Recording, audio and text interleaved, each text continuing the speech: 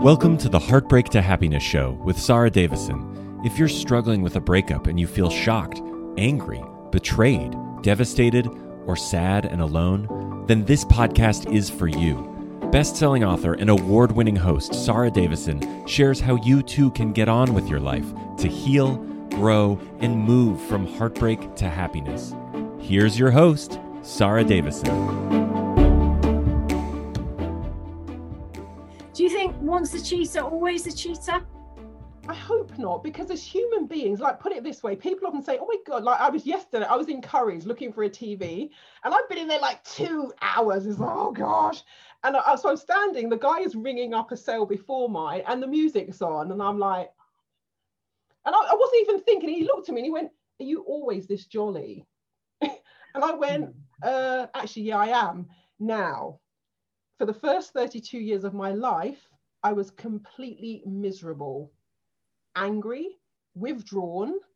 I'm naturally very quiet and very shy anyway. I was awful. I was not the sort of person that you would want to really have around. I know how much I've changed.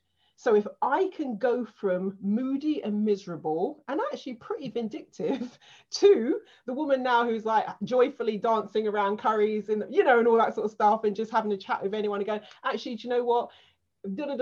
Let me just give you a website for that, all that. If I know how much I have changed once, you know, got into personal development. So I'm like, no, if I can almost have a personality change, a complete personality change, I think that anything is possible. And there are people out there who are devastated by what it's done to them and their partner, their family. They never want to go through that again. And it's like, been there, done that, not for me. And then there are other people who are the serial cheaters who, regardless of what comes out of their mouth, you know, we know there's something else completely going on. And they're, you know, what we used to call the players back in the day. There are those people, but I do actually think that we as humans have the capacity to change. You got to want to do it though. Yeah, well, that's quite interesting coming from someone whose partner then went on and did it again. So the fact that you still hold those beliefs is great, because I also think that's one person, you know, and I think it's a lot on our responsibility to pick better partners. You know, if someone has cheated in the past, then you know that it is on their radar and they were capable of doing that at one point. Now, have they changed or not? I guess that's for you to work out. But if you are vulnerable to that, or it's something that you really don't want to go there, finding that out could be a reason not to get involved with that person. So, you know, I think it's, again, you know, forgiveness about, you know, well, that was then, and if they are remorseful, that's one thing. But if you are particularly vulnerable to that and you have trust issues anyway, I've seen it so many times where clients will say, yeah, but he's cheated before. And it's like, yeah, but he's being incredibly kind and loving and they were very remorseful about what they did, but they're still holding on to the fact that even though they are showing up and they obviously have changed in a lot of ways, that they did it before. So if you're going to be hanging on to that, and that's something that's going to be difficult for you, then I would avoid those relationships, you know, and filter, put that on your ideal partner list. I do a great exercise with my clients, which is how to design your ideal partner, which really puts everything on there that you want, because we all know what we want, don't we? Whether it's tall, dark, handsome, short, blonde, blue eyes. We just need to look at Love Island at the moment. Everyone's got their type on paper, but it's all about the physical looks. But what we need to also do is put in the things that people enjoy, their education, maybe their family values. You know, do they like family? Are they going to get on with your friends and family, or are they not that kind of person? You know, really looking beneath the lid of what you see to actually take responsibility for designing that partner. But importantly, not just what you want, but also what you need. And what you need might be someone that's honest and loyal, someone that has, you know, a good sense of humor, whatever it is for you. But focusing on what you need as well, which is where you learn the lessons from the mistakes in the past. And then we have these 5 must not haves on there, which are absolute deal breakers. So for some of you, it might be, you know, cheated in the past. Well, if that comes up, you deploy your parachute, you get the hell out of there straight away. You don't just give it a go and then end up getting hurt. Or it might be that they lie, or they're unkind, or they're selfish, or they smoke, or they don't like kids, whatever. But I think doing that exercise actually really helps you fine-tune what you do want. Because a lot of the time we focus on what we don't want. But, you know, Marilyn, that saying about what you focus on, you attract. So, if you're focusing on what you don't want, you're going to see more of those potential partners. So, yeah, I think getting some clarity is really important. Do you agree, Marilyn? Absolutely, and that's a similar place to where I start. And I remember when the Spice Girls were coming out, I had a section called "Tell me what you want, what you really, really want," because many people have no idea, and we will put more time and energy into choosing a television, because I was doing my research and doing comparison tables and asking questions and all of that, and I'm not suggesting that is how you approach a relationship. Your first date, you come out with your scroll of great big 120 questions, although there are some really great questions you can ask. However, that whole thing about having clarity on what you want, and I say it's about a clean want. What I mean by that is somebody can say they really want trust in a relationship, but if trust is intertwined with being cheated on, betrayed, all the rest of it, it's not clean. So even when a partner displays those very things, because you have so much attachment to it and it's a negative attachment, it starts bringing all of that stuff to the surface. And that's why I've always been a big proponent of releasing what I call the old emotional baggage. Because if you don't, a bit like your regular baggage, if you're staying overnight at someone's house, you turn up with your stuff. If you're getting into a relationship, you turn up with your stuff. We've all got stuff. I haven't met anyone who hasn't got stuff. However, when your stuff starts spilling out and it's out of control, it gets dumped onto the other party, and you can potentially also start seeing things that aren't there because you are colored by what you've brought with you. So that's why I'm saying clean up first before taking all of that and projecting it onto another human being. Yeah, absolutely. Well, we've got a couple of questions here. What about if he can't decide if he wants the other woman or he wants to stay and carries on the affair while deciding? What do you think about that, Madeline? I don't know if I should say this. At university, we called it double dipping, where it's like you go to a buffet, you're like, oh, can't decide. And where it's one of those eat as much as you like buffets, you can take your satay stick and you can dip it into as many sources as you like. I'd say that's not really fair on the partner. So this is now sometimes where, rather than the other party deciding, you decide, is it all right for you to sit and wait while they test run both of you? Or are you like, look, if you don't know, if it's that close a call and you're undecided, clearly it's not me. Yeah, but that can be really hard, right? Because you're there, maybe you've got kids, maybe you've been with them a long time, maybe you live together, there's a lot invested. It can be really hard to say, right, well, I'm out then, because what if they were going to come back? You've got that sort of unrealized hope of the potential they're going to come back and that it's all going to be okay if you just sat it out. But if you walk away, then they're going to go headlong into that relationship, and then if they're headlong into that relationship, you've got less chance of winning them back. So that could be an interesting dilemma. Absolutely. And I would say, and this is where good communication and conversation comes into it, because it's not a one-sided deal. So this is where you're sitting with your partner, and that whole thing about, okay, let's look at what we want, what I would call in my line of work, and you probably call it something similar or have something similar, the relationship values. Looking at those and seeing where they fit and seeing where they're out of alignment, because that's going to give you a lot of information. Also looking at, okay, where has this gone wrong? And is it possible that this can be repaired? I love that whole, something like kintsugi, the Japanese art of repairing what has been broken with gold. Because there are times, and I've had clients who come in as a couple, their relationship is stronger as a result of the affair, because they both had a wake-up call. They both realized this is actually what they do want. It was brought up in the cold light of day, and when the possibility was there that they were going to lose that, suddenly they got focused. And it was the opportunity to say, actually, this in the relationship has not been working, isn't working. What can we do about it? And there are those things that are deal breakers. Now, if there are deal breakers on the table, I always say, look, if that's who they are and how they are, and they stay the same, is that okay? Yeah.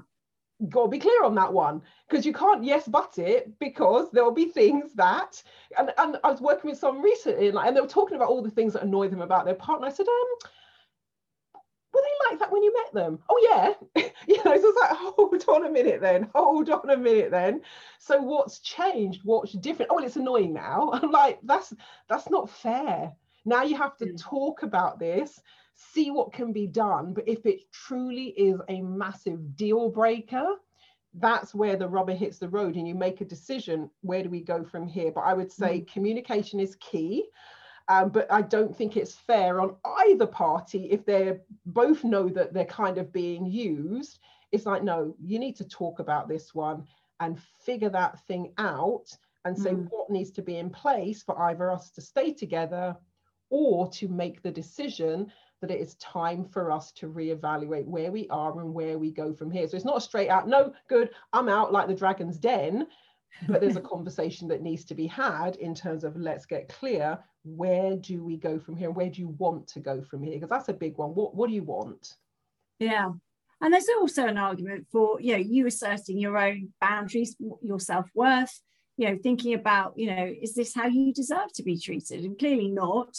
And so maybe over the years, your self-confidence has dropped a little bit and maybe you're struggling with that. So it's a good time maybe even to get a coach to start working through, how can I rebuild my self-reliance? I think a lot of people become very codependent in relationships and tolerate really bad behavior, should we call it that? In this case, having an affair knowingly, which must be torturous for you. We tolerate that because we're not sure how we're going to cope on the outside, if we'll ever find anyone else, if we can even do the day-to-day stuff. And obviously there's financial reasons and other reasons why we stay, which can be really difficult. But actually starting to build your self-reliance by sort of, when things come up, instead of running to your partner or running to maybe a friend or family member that is always there to support you, asking yourself, okay, well, what would I think is the best thing to do in this situation? So you start to figure out what you would do and work through the problems on your own. And then, of course, you can still go and pick up the phone and say, hey, Dad, hey, Mum, what do I do here? Or to your best mate. But it's you learning first, because then you'll see, actually, I did get it right. Or they agree with me. So, I can do this. And slowly over a period of time, then you can start to get your independence back a little bit more. So maybe you are in a position to say, no, I'm actually going to go. But, I think getting your ducks in a line at that point is also really important. Like, if it does go wrong, start planning for what life would look like. So it's not a black hole. Quite a lot of the time, it's just the fear is not knowing what anything else looks like, because this is what you've done for so long. So actually, I know it's painful, but actually thinking, okay, well, if I was going to redesign my life a different way, what would I have in it? Where would I go? Where would we live? What would we do? How would we make ends meet? How would we do that? And actually putting a plan together so that if it does happen, it's not quite as devastating as if it doesn't. So I think, again, it's important to have your backup plan for you sorted out, so you've got a little bit of a safety net with that. Good points about the confidence and self-esteem. I had low confidence anyway. I wouldn't have said that. It wasn't something I was aware of. I just thought I was very quiet and shy. But I know now I was lacking in confidence, had low self-esteem. So when this happened, it was a blow to my confidence and to my self-esteem. And one of the biggest emotions I felt was shame. I was completely embarrassed that my partner needed to go off and sleep with someone else. So didn't tell anyone. But that whole thing about confidence and self-esteem, because I don't know about you, but there are times where I meet women who are seemingly super confident, very self-assured, except for this one area. In the relationship, they're almost in that subservient sort of doormat position and don't have the confidence and don't have the self-esteem. So confidence is a really big part of it, because when your self-esteem is low, you can actually find yourself thinking, well, or at least you can talk yourself into all sorts of stuff and almost be grateful for the little morsels that you get.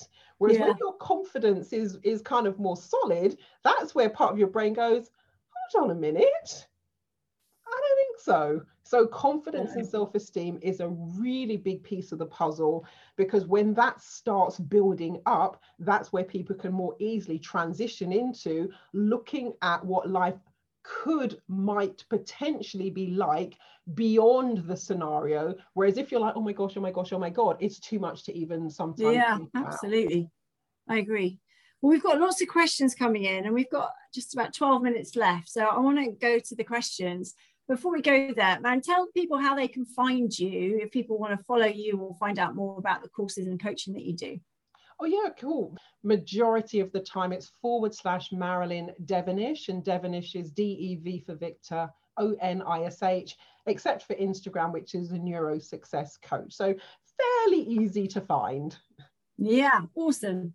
And also I'd just like to mention that I'm running a retreat coming up actually next week on how to divorce a difficult person and recover from a toxic relationship. So when you are in that situation, do check out my website, saradavison.com, for more information on that. Right, let's get to the questions because we have a few. Okay. What can I do as my husband refuses to speak to me and sort things out, even though he was the one who cheated? Marilyn, do you want to go first on that? So when it first started for me, I'll talk about that and then some of the approaches I've used with clients. For me, I said, I cannot, if you want to continue, and he said he did, I said, if you want to continue, I cannot move beyond this unless I've got some answers. So that's how we then got into the situation where I took it too far. Let's be clear, I took it too far with the letters, but that's a whole different story. One of the things I would often say is, look, okay, it might be challenging then for your partner and your partner to sit down, but this is where somebody, a third party comes in, coach, counselor, therapist, whatever route people decide to take. Now, I know for the partner that doesn't want to speak, that can be like, oh my goodness, the worst thing ever, but this is what needs to happen. In my case, I says, look, and that's how we got to the counseling. I says, if you're not willing to do this... Are you struggling to cope with your breakup or divorce? Are you feeling devastated, heartbroken, sad and anxious? If so, please know that you are not alone and there is help available. Sara Davison, best known as the Divorce Coach, and her team of accredited coaches are here to offer you the support and guidance you need to navigate all areas of your breakup. Take back your control and start feeling happy again. Sara will show you how to dial down those controlling negative emotions, unhook from your ex, get back in the driving seat of your life and design a future you are excited to live. Sara has a range of solutions to support any breakup, including free guides, one-to-one coaching, her Heartbreak to Happiness virtual retreats, live retreats, and you can even train to be a breakup and divorce coach with Sara too. Visit www.saradavison.com today and start to feel happy again. I says, look, and that's how we got to the counselling. I says, if you're not willing to do this, then I can't carry on with this. So it's, are we going to talk? If so, what's going to be the best mechanism for us to do this? Because if you really want the relationship to continue, please hear me when I say there are things that I believe we need to talk about in order to repair the relationship, resolve some of the things that have been going on. And if the partner really does want to see the relationship continue, this may be one of the parameters that is required in order for you to move beyond it, past it, resolve it, and move on to the next stage. So for me, it wasn't does he want to, does he not want to? It's like, the question was, do you want the relationship to continue? And here are some of the things that are important that I feel are necessary. We need to talk to a professional. Yeah, absolutely. I couldn't agree more. I think it is important to find a way to communicate. But I guess if there is a situation where someone doesn't want to, quite often they don't want to go into the details. Maybe they're ashamed, maybe they feel guilty, maybe they just don't want to hurt you, maybe they don't care. I don't know. It could be any of those things. But actually, one of the other things that I've found is that even if your partner doesn't really want to engage in talking or doing anything, one of the things that I saw, I had a male client who came to me, and he said, look, my wife's leaving me. She's not happy with me. She doesn't want to go to therapy. She doesn't want to do anything. And I don't know what to do. So we sat down and we worked out a plan. And you can do this with a coach, or you can do this on your own, but work out what you think they would like to see. Things that you could do to make them feel valued. Now, I know he's cheated, so it could be difficult to sort of doing things, but obviously the relationship has broken down. So there's a communication issue somewhere, something's gone off kilter. So maybe if you can start making changes on your own, like my client did, suddenly his wife was like, oh, well, hang on. If you'd have done this a few years ago or a few months ago, I would never even mentioned any of this about leaving. I love this you when you show up like this. But what happened? And he said, well, I've been seeing a coach and she's told me to sort of step up and start doing some things a bit differently. And then they started to open up. She started to open up. They ended up then having a more open discussion about things. So maybe there's something there where you can start making some changes that are so obvious that your partner then starts to respond. Because one thing's for sure, if you keep on doing the things you've always done, you're going to get the same results. So we need to do something different. If they're not prepared to change, then as almost like a last ditch attempt, if you want to stay and walk away with no regrets, try some changes, do it yourself and just see if they want you. But also I think it's important to work out what you want. Do you want to be with somebody who is like that, who can treat you like that? Because that again is another really interesting area to look at. Working with a couple at the moment, they're out in Australia. So I've spoken to them together, but there are also sections we do apart, because there are often things that your partner does want to say about you, but you don't. Once it's said, it can't be unsaid. Once it's heard, it can't be unheard. So it may be that he doesn't want to talk to you in terms of the person who's posed this question, but now the proposition is talk to someone. And when I say someone, I don't mean your mate down the pub necessarily. I mean someone professional, because they will have that discussion. And I'm sure many of us have been in the position, you could say something to a family member, a partner, till you're blue in the face. You might have said it 2 gazillion times. Complete stranger wanders in, says it once, and it's the best thing since sliced bread. So that's often what happens, where people get what I call the penny dropping aha moment, and suddenly it opens up. So the conversation doesn't have to involve you per se, but could they speak to someone? Yeah, well, I mean, that's very good advice. I absolutely agree. There's another one here. He wouldn't answer all my questions, so I had to ask her instead, which was difficult. She said she thought they were in love. He has since blocked her and claims it was just casual, no love. I can't work out who's telling the truth. Oh, that's an interesting one.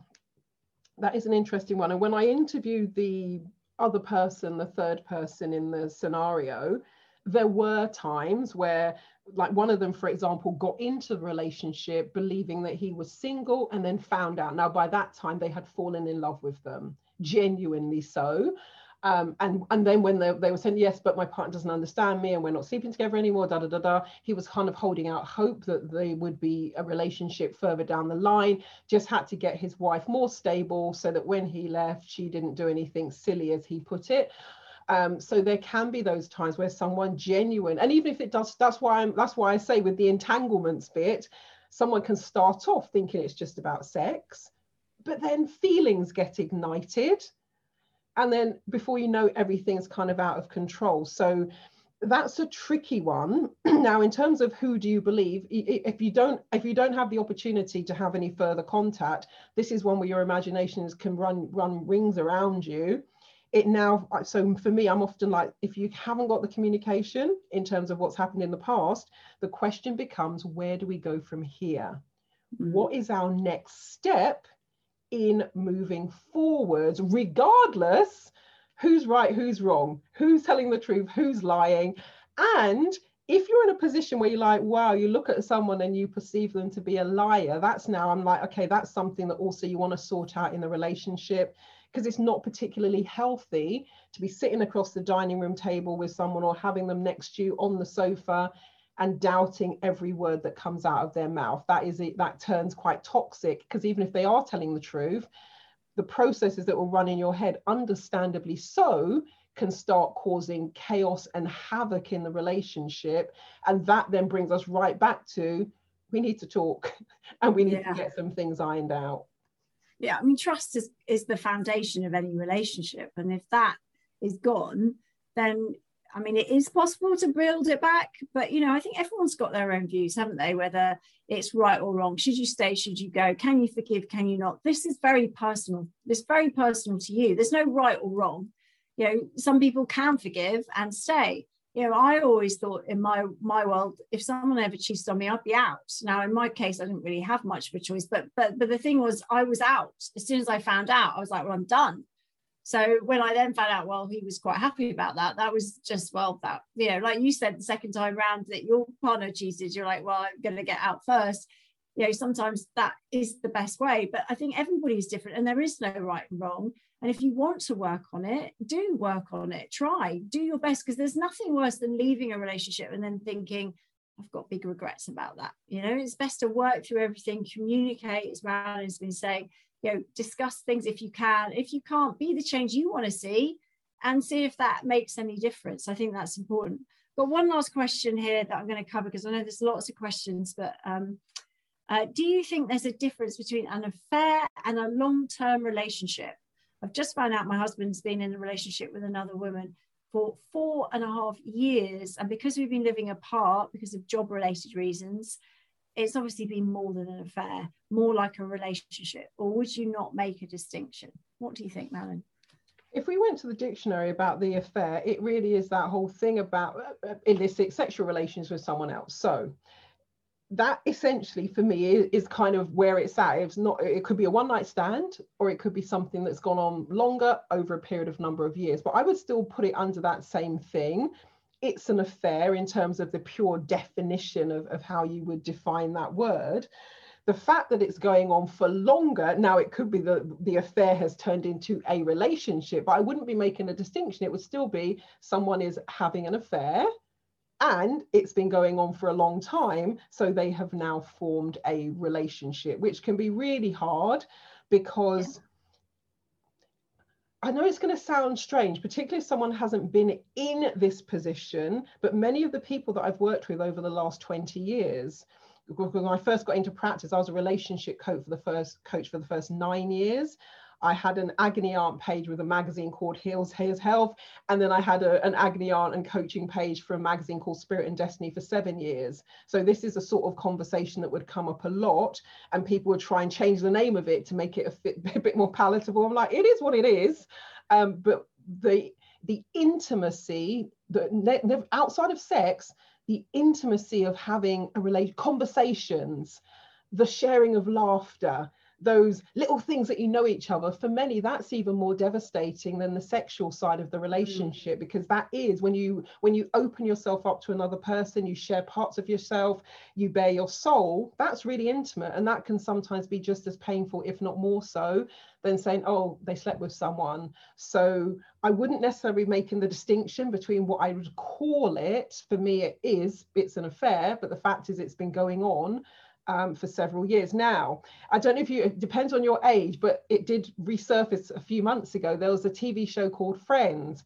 One of the most famous lines is, "We were on a break," where Ross and Rachel would split up. So Ross sleeps with a woman in I think it was a photocopy shop, and then Rachel finds out about it, but she's all upset. But he's saying, well, we were on a break. We're on a break. And so this whole storyline ran, throughout the years that it was on. So that comes back to, okay, you're living separately. Was there an agreement there in terms of how you would conduct yourselves, even though you were separated? If the agreement was you're kind of living separate lives, then this might be the product of that. But if the agreement was you're still in a relationship, you're just not geographically together all the time, that brings us back to, okay, so now this is stepping outside of that agreement and they are having an affair, but it's a long-term one which has turned into a relationship. I hope that makes sense. But again, that's just Marilyn's view of the day. You don't have to take that as gospel, but that's the way that I see that in my mind when I look at what's been shared here. Yeah, absolutely. I mean, I do think that as someone has been in a one night stand, or it's been a couple of weeks, or a couple of drunken events that happened, that's one thing. But when someone has feelings and they, like you said, I know for me, it was definitely the fact that they'd been talking about me, and they'd, been doing things together, and they'd done trips together. And that was really hard, because you think someone's your best friend, you think they've got your back. And then to know that actually there's been a lot of deceit can be really, really hard. I think the longer that's been going on, the more intimate those moments have been, that becomes, something that is harder to get over as well, I would imagine, than if you were going to stay and work on that, rather than something that was just, I was drunk and it all went wrong and I'm sorry, that kind of thing. But yeah, I mean, again, it's a very big topic, and we could carry on talking for much, much longer, I know. But thank you, everybody, for joining. I know some of you are going through really tough times, but know that you will get through this. You will come out the other side, and a little bit of adversity does make you stronger, even though right now you're thinking probably, I feel terrible. But actually, there is a way out. There's lots of advice and support out. We haven't had time to get onto today, but there's lots and lots of tips, aren't there, Marilyn, to help people power through afterwards? Oh, absolutely. And for me, years ago, I created a coaching program called Surviving and Thriving After the Affair, because that was sort of a unique situation that if it hasn't happened, it can be challenging to know what it feels like. But for me, the key thing as I walked people through that process, we do the download, we look at the signs, we look at what did the other person say? What did the person who's cheated say? Because there would be times where we'd go through, and I did an anonymous survey, people very kindly filled that in. And there'll be times I would share what someone has said, and someone else on the call would say, oh my gosh, I actually feel better now, because that's what I suspected. And I think that was, so hearing someone else's answers was powerful. However, once you've done all of that, it's like, that's cool, we've done that now. Now let's move on to picking up the pieces, doing some healing, resolving the broken heart, and working on that confidence and that self-esteem. And that then brings a sense of trust, and even teaching people how to trust themselves, because I know if you're speaking to adults, that might seem like an odd thing to say, but many people don't trust themselves. They haven't even had the opportunity to need to test that part of their psyche. So it can be completely new territory. And then from that place and space, that's when I say to people, now you've done that, now you can start looking at what you want in the relationship. Now you can start making the decision, do you stay or do you go? Because to do it from that place when you're in turmoil, like you said, you go, right, that's it, I'm out. And then the family is completely decimated. But when you're calmer, you're more aligned, and all of those emotions are not swirling about, you can make a much clearer decision, and you're looking at the long-term implications of that, and you're able to actually sit down and have those adult conversations rather than things coming from a knee-jerk reaction or a place of anger. Because I will be honest, the anger felt good for me to be able to just spew something out which I knew would potentially hurt the other person. And my rationale for doing that was, you've hurt me, so now I want to hurt you. But it's completely unhealthy. And that is no way to live. And I wouldn't wish that on anyone. Yeah. So finding those healthy ways, which might be exercising or taking up boxercise or something like that. You can put their picture of their face on it even and go for it. But yeah, not actually doing it to them is probably the wisest decision. But yes. But thank you, Marilyn, for joining me. You have been, again, inspiring and so helpful. I hope you guys have enjoyed this. And you found it useful. Sending you lots of love, hoping that you get through this tough time. You will do, and you'll come out the other side stronger and happier. So lots of love. Thanks everyone for joining. That's it for today's episode of Heartbreak to Happiness. Don't forget to subscribe and leave a review to win a free ticket to one of Sarah's virtual retreats. The retreats are a transformative combination of live webinars with Sarah herself, coupled with empowering online video programs designed to help you cope better with your breakup and start feeling happy again. For more details, head on over to heartbreakttohappinesspodcast.com, where you can also get a copy of Sarah's free gift. Thank you, and join us again on the next episode for another dose of Heartbreak to Happiness.